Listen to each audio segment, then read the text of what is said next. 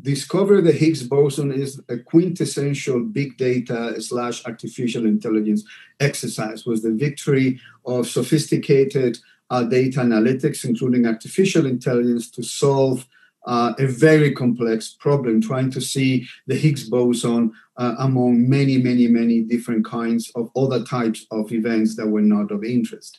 Back in the day, that was 18 years ago, our team, I was then at the University of Wisconsin-Madison, we've introduced for the first time the use of machine learning in the discovery or the preparations for the discovery of the LHC. I mean, we've been working on it. In particular, I was working on it for about 10 years. And you basically remember the time when machine learning and artificial intelligence was not particularly widely used in the community. Now, of course, things have changed drastically. Back at the time, it was actually very comforting to see the adoption of machine learning that later became the core of the discovery 10 years later.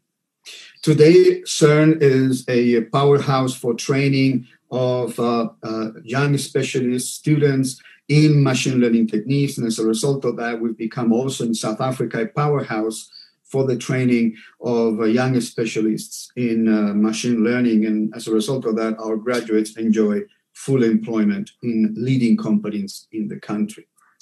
So this brings us to the COVID-19. I think I've tried to answer the question as to why us. We understand big data, we understand artificial intelligence and the modeling of complex systems. What is COVID-19 and what is modeling of COVID-19 is essentially the modeling of another complex systems where you have inputs, you have now different kinds of data.